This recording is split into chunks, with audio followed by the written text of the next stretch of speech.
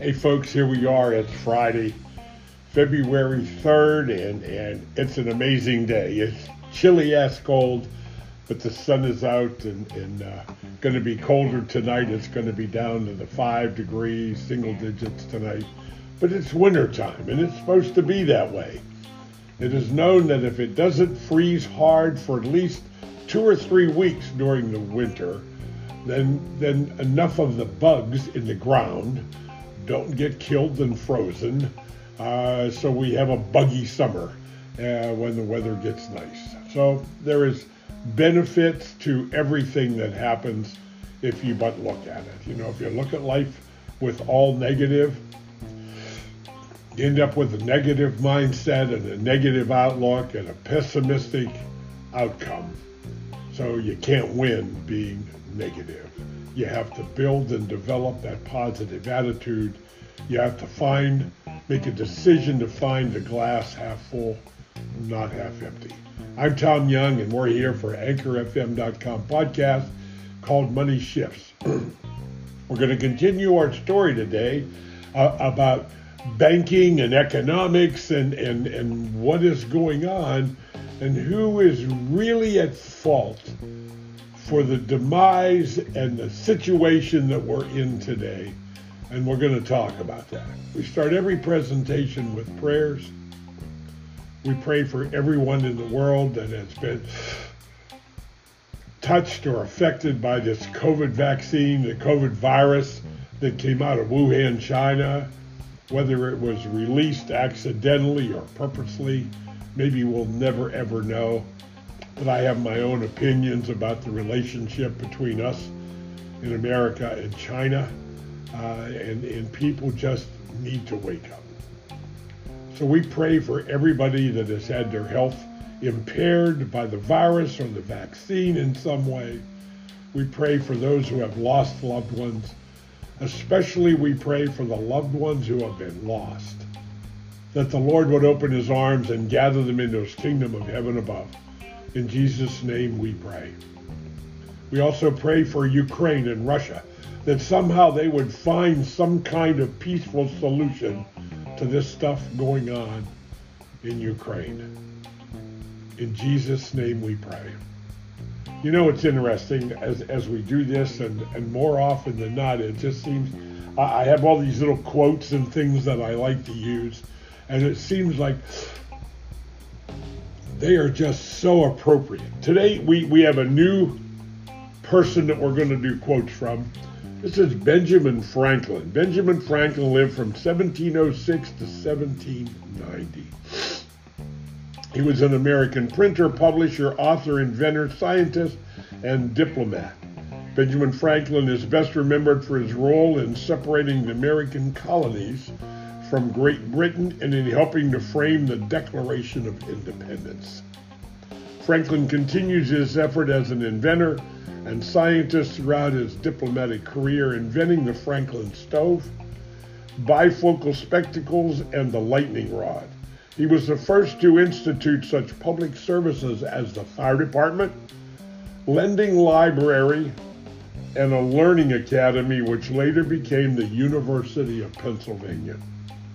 He served as a delegate to the Second Continental Congress and then traveled to France to seek military and financial aid for the warring colonies.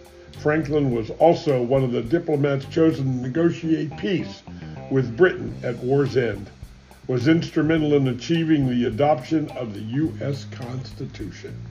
And our quote today, if you desire many things will seem few. Interesting. If you desire many things will seem few. As we look around the world and continue our story, we have been talking about the Club of Rome, the Texas Railroad Commission, and OPEC. The gold standard in 1972 was taken off the table because OPEC had driven the price of oil in 3 years from $1.27 a barrel of crude to $12 a barrel of crude from 1969 to 1972. forced to get off the gold standard and open Pandora's box to fractional banking. The banks can now create money from nothing and loan it out multiple times on paper. Fractional banking is unique. You put $1 in the bank actually creates $7 of value on average. Could be $1 or $2 more or $1 or $2 less. But 7 is the average. Now, how does that work? You put $1 in the bank, they're going to loan it out to somebody else. When they loan money out, they get collateral. They take the collateral and they go to the Federal Reserve window and turn the collateral back into cash. So that's 2 turns on the money. They loan it out again, get collateral in exchange for the loan, take the collateral to the Federal Reserve window, exchange it for cash. Now that's the 3rd time.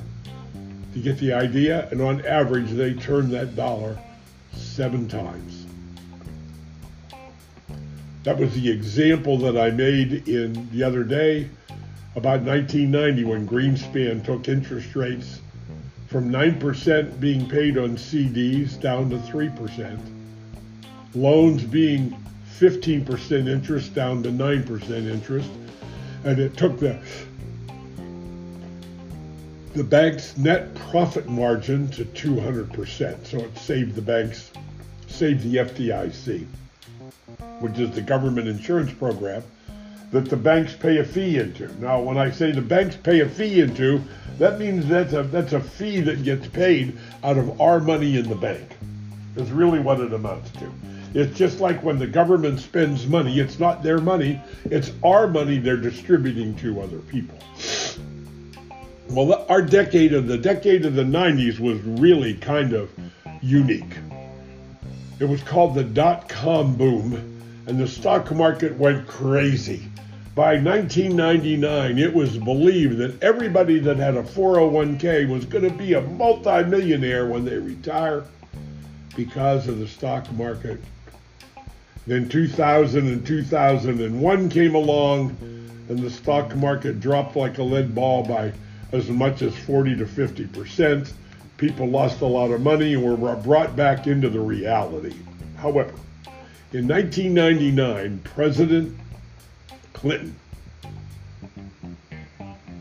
told the banks that you will loan money to people on that side of the tracks. Now, that was an analogy that, the banks will loan money to everybody, even the ones that won't pay it back. And by history, we know those people won't pay it back. But those bank loans were made. There was 1 million mortgages made to people in the Virginia area that were illegal aliens. They weren't even citizens. And what was driving this energy of making mortgages to everybody was the fees that were involved with the people that actually made the mortgage. They were the salesman, they were the broker, the go-between between you and the banks to make these mortgages. There were exorbitant fees that were paid, and people made an unbelievable amount of money, which ended up being part supported by the federal government in what was done with these loans. So now when we look at the loans that were being made, all of this laid the groundwork. Now, where did it start? It was Bill Clinton mandated that the banks would loan money to everybody, even people over on that side of the tracks. So they started to make loans, and the banks in the beginning, and they realized very quickly that these loans, these mortgage loans they were making, were not going to have a lot of credibility. So what the banks did was kind of unique, is they colluded with the financial world, and they would bundle these mortgages after they were done. They would bundle them and they would sell them to Wall Street. And Wall Street would bundle them and sell them as an investment. These are first mortgages. These are unbelievably high quality. So they started to find investors to invest in them. So they purchased all these blocks of mortgages from the banks.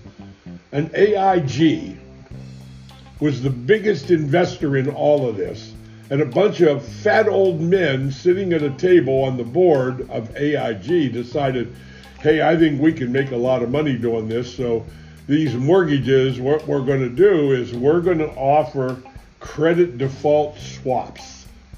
No, credit default swaps. That's what they were called. So the portfolios of mortgages that were put together, it was found that they had a very high percentage of failure rate in those portfolios. So AIG said, we will insure those portfolios for a fee to make money. And if the mortgages go bad, we'll buy the mortgage. And which they did, and guess what? They bundled them and tried to sell them again as B-grade mortgages, as high-risk investments. So therefore, they charged a higher fee, et cetera, et cetera. Well, AIG got caught with their pants down when all of this started to crumble. Now we're in 2008. Everybody remember that? The banks melted down in 2008. Now, what was that? These derivatives that are issued by the banks in the financial world to the tune of trillions of dollars, like 700 billion dollars of these credit default swaps. Let me get my numbers right in my mind. And 1/4% of those derivatives failed, which brought the banks down. Now, what really happened? One of the mutual fund or companies, or a couple of them, where people had money in a money market fund at a mutual fund company. Now, a money market fund at a mutual fund company is an investment. It is not guaranteed, nor is it insured by the FDIC. So a couple of these money market funds in mutual funds dropped below $1 a share. They went down to like 94 cents on the dollar. So picture you have a money market account with a mutual fund company. Your perception, remember that perspective? Perception is how you interpret it. Your perception is that these are like bank accounts, and they could never go down in value. Well, all of a sudden, your bank account lost 6% of its value and went down to 94 cents on the dollar. And what that created was a run on the banks. So all of a sudden, everybody realized what was happening, and they started to take their money out.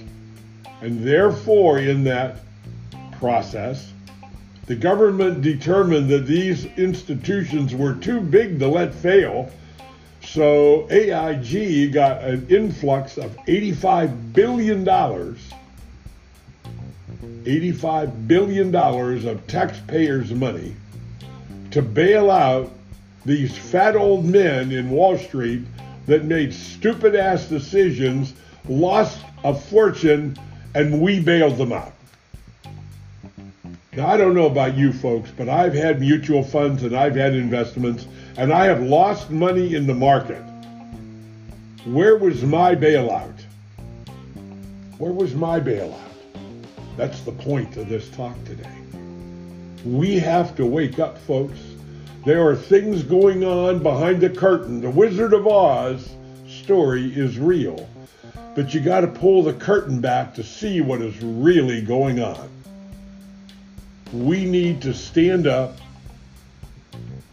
and voice our objections to what's happening in Washington. We need to vote out politicians that have found and made a career of politics. That is not in our best interest. I don't care which side of the aisle you are on. And the rest of the story will come next week. We will talk more about this debacle that is almost like it's planned and caused by politicians who make stupid-ass decisions to somehow further their own gain and stay elected. Get my book, The Family Money Farm, the CFO Project, there it is. You can get it at cfo-project.com. There it is, going across the screen. Go there, put your name and email address in, and you will get an email with a link to download both of my new books, The Family Money Farm, the CFO Project, and the Financial Mastery Coaching Blueprint, which is an ebook. God bless you all. We'll see you again in a few days, and we will keep the story going. Tell people about me, folks. Share the channel, share what's going on, and we will continue the story of how to maximize the efficiency of our money, how to survive the coming crash, storm, whatever you want to call it. It is upon us as we sit here and talk today. God bless you all. Talk to you in a couple of days.